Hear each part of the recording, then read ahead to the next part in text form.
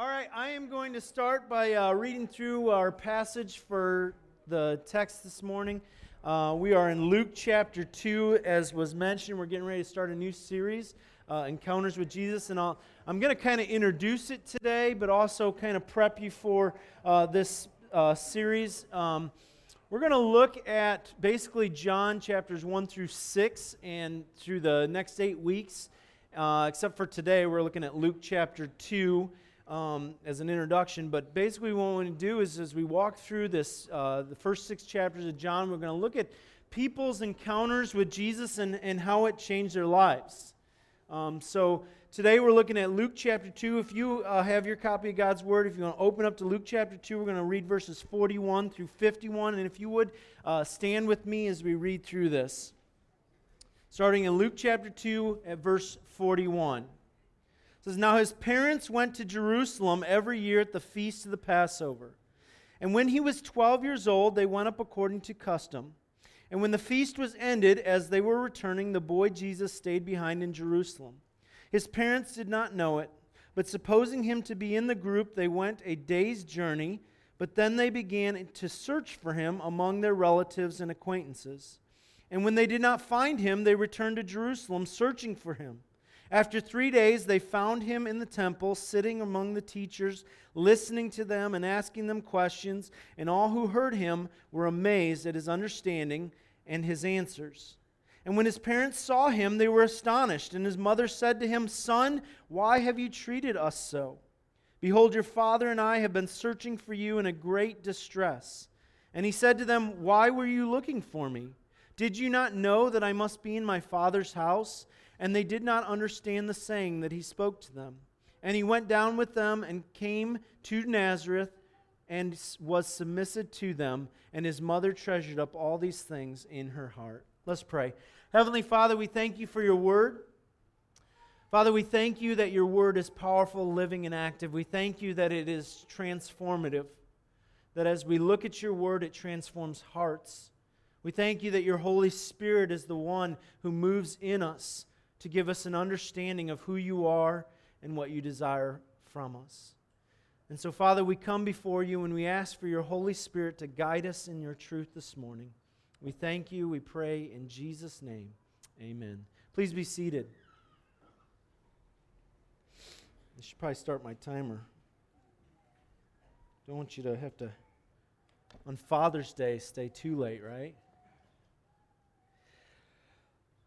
This story has always fascinated me, and I think that there are some thoughts we want to look through on this text as just kind of some things to acknowledge and some things to connect with, as I think it's very analogous to us. I have found in ministry that there are so many things that we can be involved in. As a pastor, there are things that we can get caught up in programs and in policies and in projects left and right. And there are so many things that call for our attention.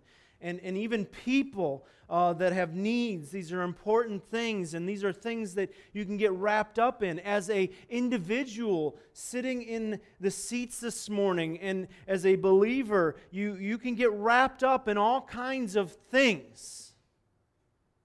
Friends, family, all kinds of things. And if Mary and Joseph can lose Jesus, you better believe that you could lose him too. Now, I'm not talking about losing him as in an eternal salvation type thing, but we can look at this text, and I think there are a number of things that we can see that we can get wrapped up in distractions, and we can forget the one and the most important thing in all of our lives, and that is Jesus. So I want to look at this text, and there's a number of things I want us to see. Number one, as we look through the story, the first thing we see is a prize. A prize. Now his parents, can you imagine their encounter with Jesus was that they were given the greatest prize known to humanity. Jesus, Yeshua, the Savior. It was a gratuitous prize, right? It was given to them free of cost. There was no expense on their part in regards to how they acquired him or how they received him. They did literally nothing to get Jesus, right? An angel appeared to Mary and said, guess what? You're with child, and the child has come from the conception through the Holy Spirit, and you will have a son born to you that was something that God did in you, through you, and will present you with Jesus. You shall call his name Jesus. I mean, this is a free prize. Can you imagine that? A gracious prize. Can you imagine all that had taken place up till now, right? You can read Luke chapter 1, the announcement of Jesus to Mary and then later to Joseph, and then the birth taking place with the shepherds and the angels singing glory to God in the highest. All these things, it says Mary treasured them up in her heart. Can you imagine the incredibleness of all of that, the developing relationship? I mean, we talk about a relationship with Jesus. Jesus literally, physically lived in their house. He's 12 years old by this time, so he had grown in their home. Can you imagine, fathers and mothers, a perfect child in your home? Your first child, perfect.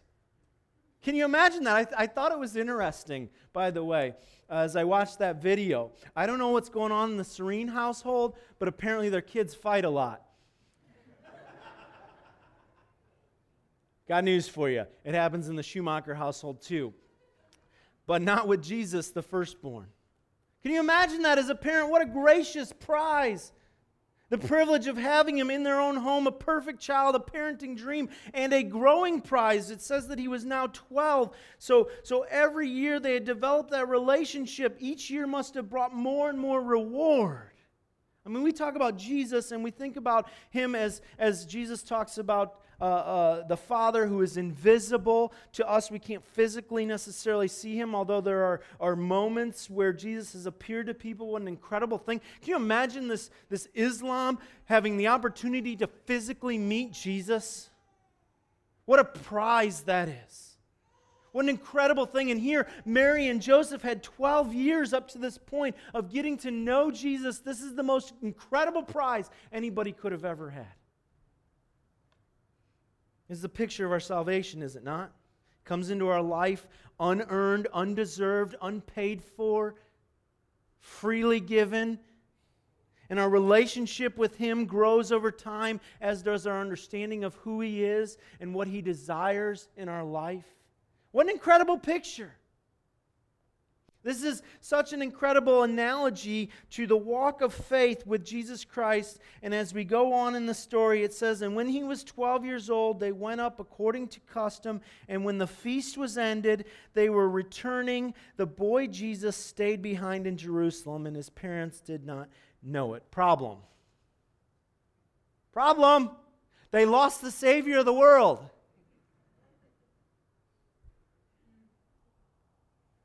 I don't know about you, but I lose things all the time. It might have something to do with 6 concussions. It may not. I don't know. Doesn't matter. But I can't tell you how many times I'm looking for something, and then my wonderful wife always helps me by saying, well, have you prayed about it yet? And of course, as a pastor, that's the first thing I always do, is when I lose something, I pray and ask God to help me find it. Then she asked the second greatest, most helpful question in the world, where did you last have it? If I knew that, it wouldn't be lost.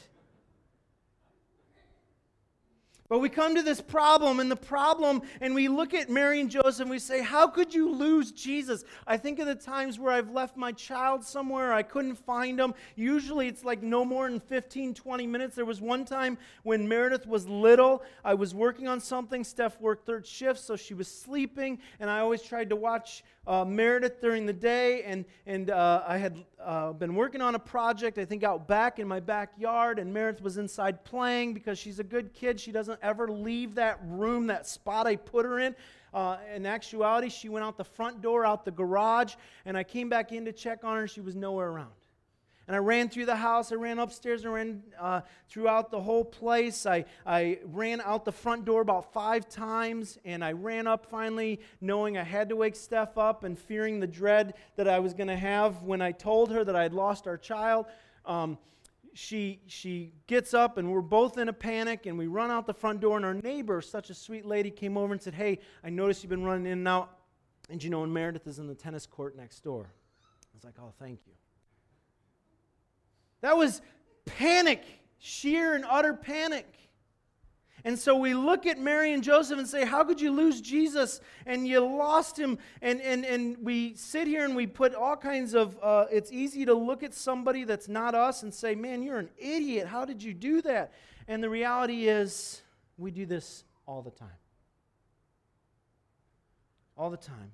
I think this story is so fascinating because it reveals to us how in our own lives we can lose Jesus.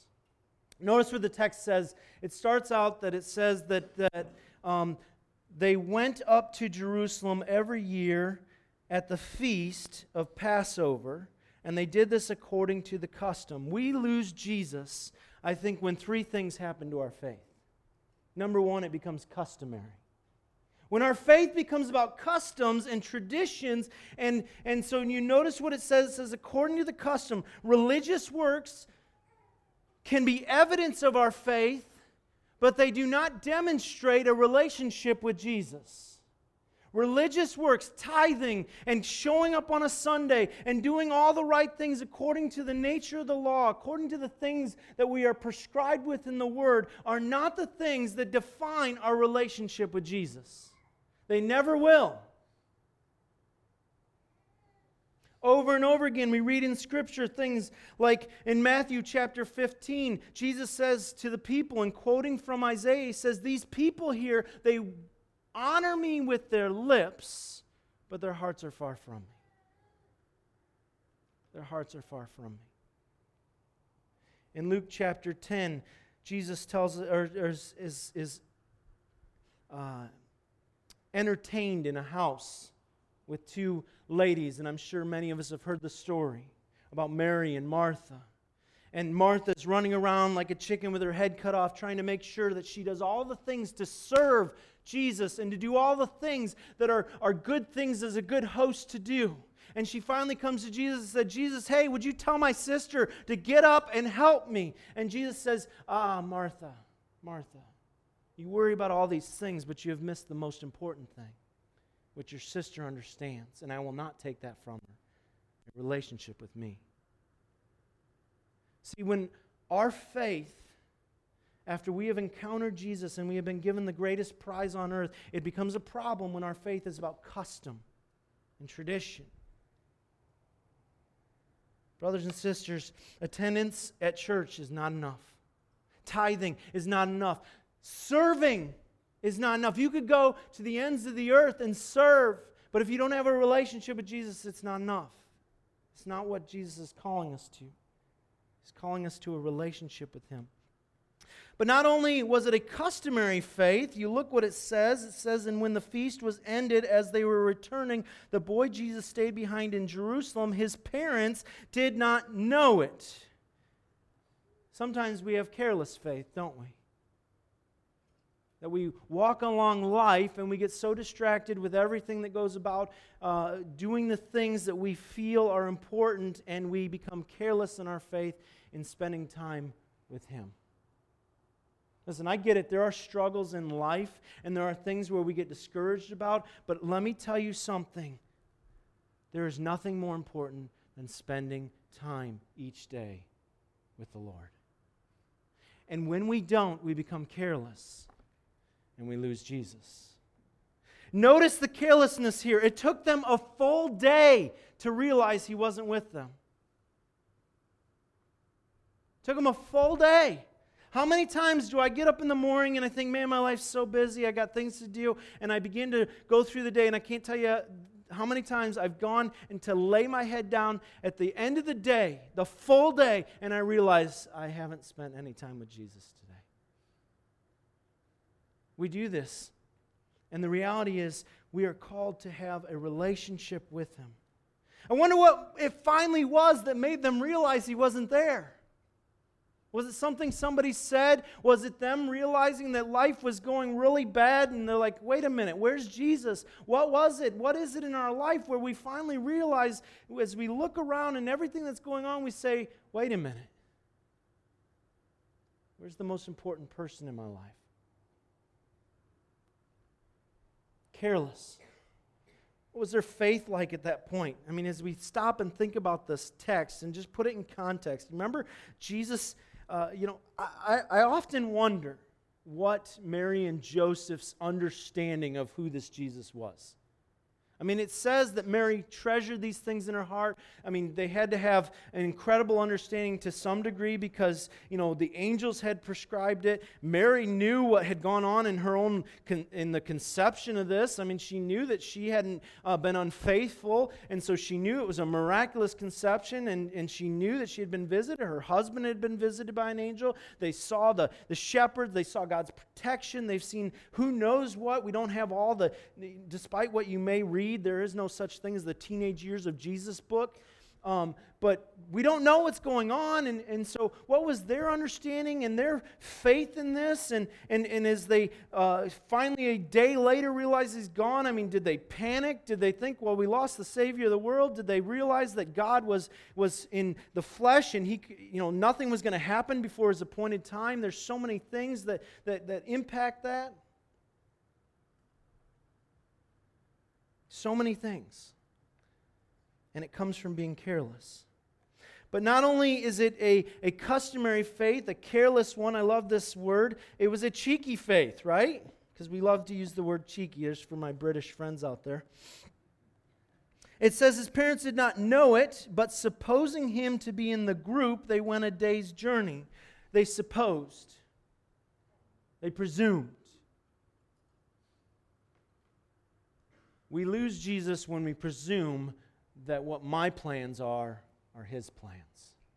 And we begin to move forward without him because we think, you know what, I've got this great plan. I'm going to bring Jesus along with me and I'm going to do it. You can read in the Old Testament, Numbers chapter 14, an encounter where the people of God came to the promised land and God said, now go in and you take the land. And they said, whoa, we're not strong enough. And so Moses said, he approached God and God talked to him and said, I'm not going with you then if you're not going to obey. And the people said, oh, no, we need to go then. And they went without God because God said, I'm not going to go with you if you're not going to obey me. And so they went, and what happened was they were utterly destroyed because they went without God. We ought to be, as James talks about, don't go somewhere saying, I'm going to do this and this and this, except the Lord will. So oftentimes in our faith, we presume upon the Lord and we think that he is going to do and bless what we are planning and not what he is planning. And so we do these things, and so we look at Mary and Joseph and we say, how foolish were they that they lost Jesus? But the reality is, I think in our personal walk, so oftentimes it becomes easy to do that in our own life. To walk a faith of custom, to walk a faith of carelessness, to walk a faith of presumption.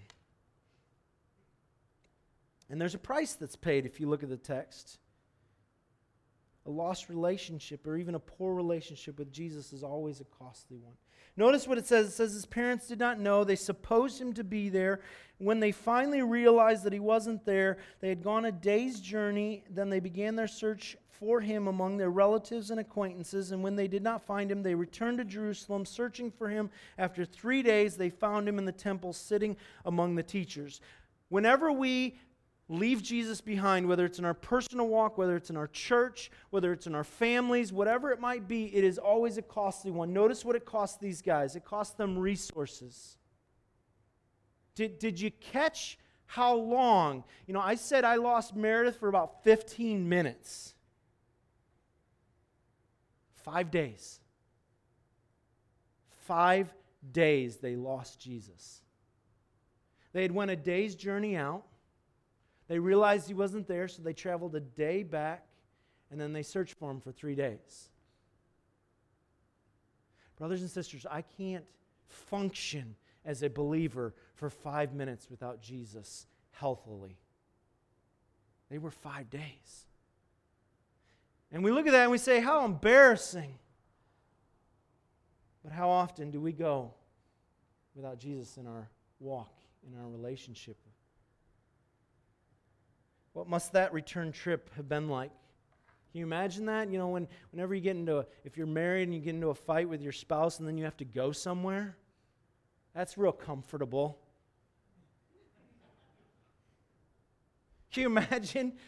Hey, you were supposed to keep an eye on Jesus. No, that was your job. You're the one who was immaculately conceived. Can you imagine that conversation? And then they didn't know where to look for him. It says that they spent 3 days looking for him. That's wasted time. How much resources do we waste when Jesus is not the center of our life and decisions? Poor decisions. When we move ahead, you know, I could tell you countless story after countless story where I made a financial decision that I didn't ask the Lord for guidance in, and I paid for it, literally. I'm sure many of us have stories of cars that we have purchased that have been great financial decisions. And the question would be, did you pray about it before you purchased it? Poor decisions, bad relationships, consequences for sin. When you have to do something over, that's lost, that's costly. As a church, when we make decisions as leaders and we aren't considering the Lord, this is why, and I'm gonna harp on this every single week. This is why that 9:15 prayer time is so important, brothers and sisters. Because if we are not beseeching the Lord to be a part of our worship, if we are not beseeching the Lord in our elder times together, in our deacon times together, if we are not beseeching the Lord, we are making decisions without Him, and it will be costly. Fathers, if you are not beseeching the Lord and spending time with Him in your personal life, your family will pay for it. We have an obligation, and by the way, it's not just a burden, it is a great joy and privilege that we have been given a prize, which is Jesus Christ. And we have to be beseeching Him because it will cost us resources. It'll cost us reputation. Look at what it says. It says that when they found out He was gone, they had to go among their relatives and acquaintances. I can imagine how that goes. Hey, you didn't happen to see Jesus around here, did you? Oh, you mean the one that you said was not conceived illegitimately but is the Savior of the world? You lost Him? We don't know what that was like. Maybe they were gracious, but how many times when we make decisions without Jesus, I think of when, don't ever drive near me when I'm driving because it's usually not good for me to demonstrate godliness. But if I get cut off, I'm glad I've never done this, but I imagine one day I'm going to get upset and have some road rage and pull up at the church and the person's going to be attending church that day.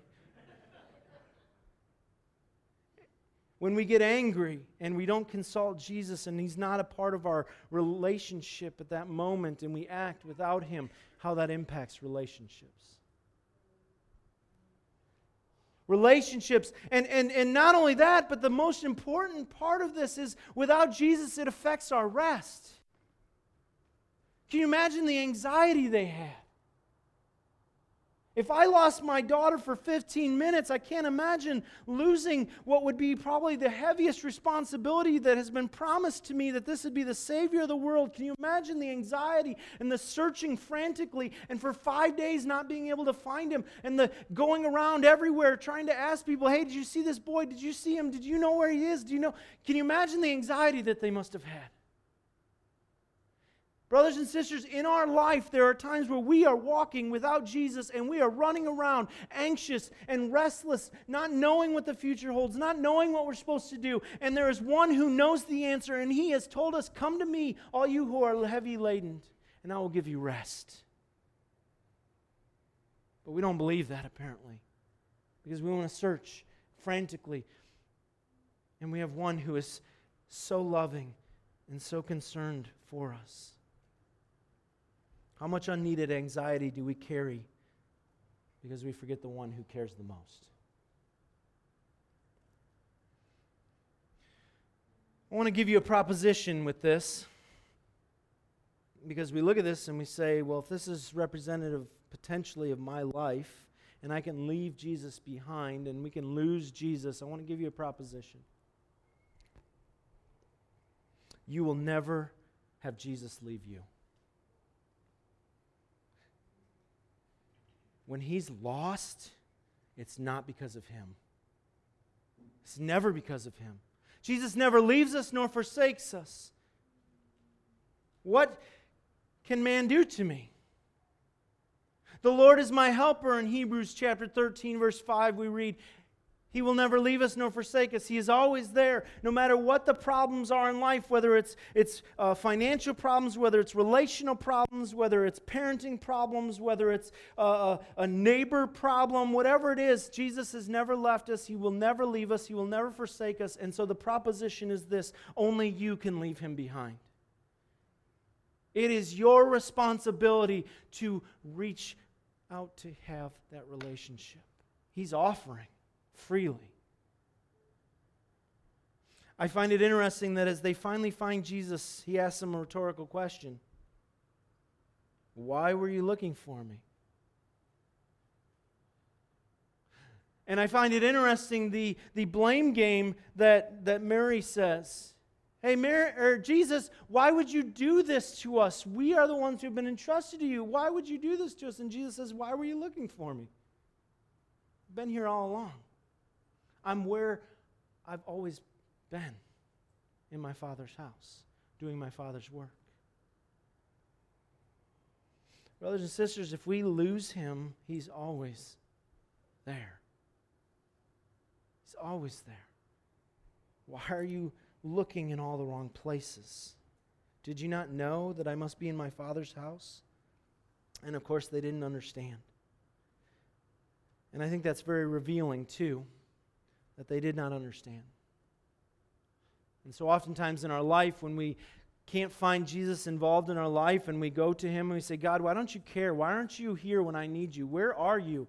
And the reality is He's right there. He's just saying, come to me. Come to me. And when we say we don't know where He is, it's very heart-revealing about our relationship with Him, because He has never left us nor forsaken us. And I want to close with a couple of thoughts for you this morning. And the first is probably the most important, and it's this aspect. You can't lose Jesus if you've never met Him. The most important part of this story is that they had been given a gift, and we have been given a gift. But if we don't have a relationship with Jesus Christ, if you are here this morning and you have never given yourself to a relationship with the one who has come to us, Emmanuel, God with us, to dwell among mankind, to live for and with mankind, and then to die on a cross, to take all of our sins and all of our mistakes and all of the things that we deserve, He has taken on our behalf, and He has died, and He was buried, and He rose from the dead, and He says, now I offer you my righteousness in your place. And He says, come to me and have that relationship with me. That's why we celebrate communion like we did last week, because we celebrate His death, His burial, and His resurrection, because we rejoice that He has done that for us and provided us an opportunity to have a relationship. In the Old Testament, the relationship was this: one person, once a year, was able to walk into the Holy of Holies where God dwelt. And hopefully they lived through that. And when they came back out, it was another year. And then Jesus came to earth. And He says, I am dwelling among you. My tabernacle, my place is now in the heart of man. My kingdom is here. And I welcome you to be a part of that. And I would encourage you, if that is not your relationship with Jesus, today is the day. Today is the day. And before we get too critical of Joseph and Mary for losing Jesus, we ought to consider what we've left behind. How often is our response the same as Mary and Joseph, to blame God? Where were you when He's right there? Our faith ought to be, our church ought to be, our personal lives ought to be about one thing: a deepening personal relationship with Jesus Christ. That's why we say, but we see Jesus. What an incredible thing. In Hebrews chapter 2, it says that Moses was this great example of an Old Testament redeemer, and he did all these incredible things. But then the transition from the writer of Hebrews, he says, this is Moses, but one greater than Moses is here. Guess what? We see Jesus. Because all those things were a picture of Jesus. Later on, at the end of that book of Hebrews in chapter 12, verse 2, it says, you're struggling with your walk of faith? We have a cloud of witnesses that is watching us to encourage us, not watching us with skepticism, but they're cheering us on. The picture in the original language is that of a stadium with people clapping us on, running the race. And it says, and when we have those sins that easily tangle us up and beset us, they trip us up and they cause us, let us cast those aside. And how do we do that? Looking unto Jesus, the author and the finisher of our faith, who for the joy that was set before him, endured the cross, scorning its shame, for the joy that was set before him, that he might sit at the seat of the throne of majesty. That's who we're to look to. That's the relationship. When I was in school in Minnesota, very dark, cold, horrible place, the Lord gave me a rhema while I was up there. From Matthew chapter 17. It's the story of Peter, James, and John going up on the Mount of Transfiguration. And they went up there with Jesus, and Jesus was transfigured before their eyes, and they saw Moses and Elijah, and Peter says, hey, let's build a shelter. Let's make this permanent. Let's be here forever, because this is great. And that's what our relationship with Jesus is like, right? When we have a deep, intimate relationship with Jesus, it is incredible. It's the greatest thing in the world. And then this voice speaks out, this is my son whom I love, with him I am well pleased, obey him. And then it all kind of goes away. And it says that at the voice of God from heaven, that Peter and James and John fell to the ground in fear. In Matthew chapter 17, verse 8, it says that when they looked up, they saw none but Jesus. Brothers and sisters, we idolize people all day long. Pastors who speak well. Professional people. As ministers of the gospel, it is our responsibility that when people see us, they see none but Jesus. And that only happens when we are conformed into His image because we have a deep and abiding relationship with Him. Let's pray. Heavenly Father, we thank you. We thank you that you sent your Son, Jesus Christ. We thank you that though we deserve death and eternal damnation because of our filthy righteousness, that Jesus died and paid a penalty on our behalf and now offers for all who would believe the gift of His righteousness. Father, we praise you because you are worthy of all praise and you alone are worthy. And Father, I pray that our hearts would be deepened into a relationship with you because you are worthy of all honor and glory and praise. And you love us so much that you have said that there is nothing that will ever separate us from the love of God. And Father, I pray for anyone here today that is burdened with anxiousness, with sorrows, that is feeling overwhelmed at the financial and the cost of wasted resources because they did not make wise decisions.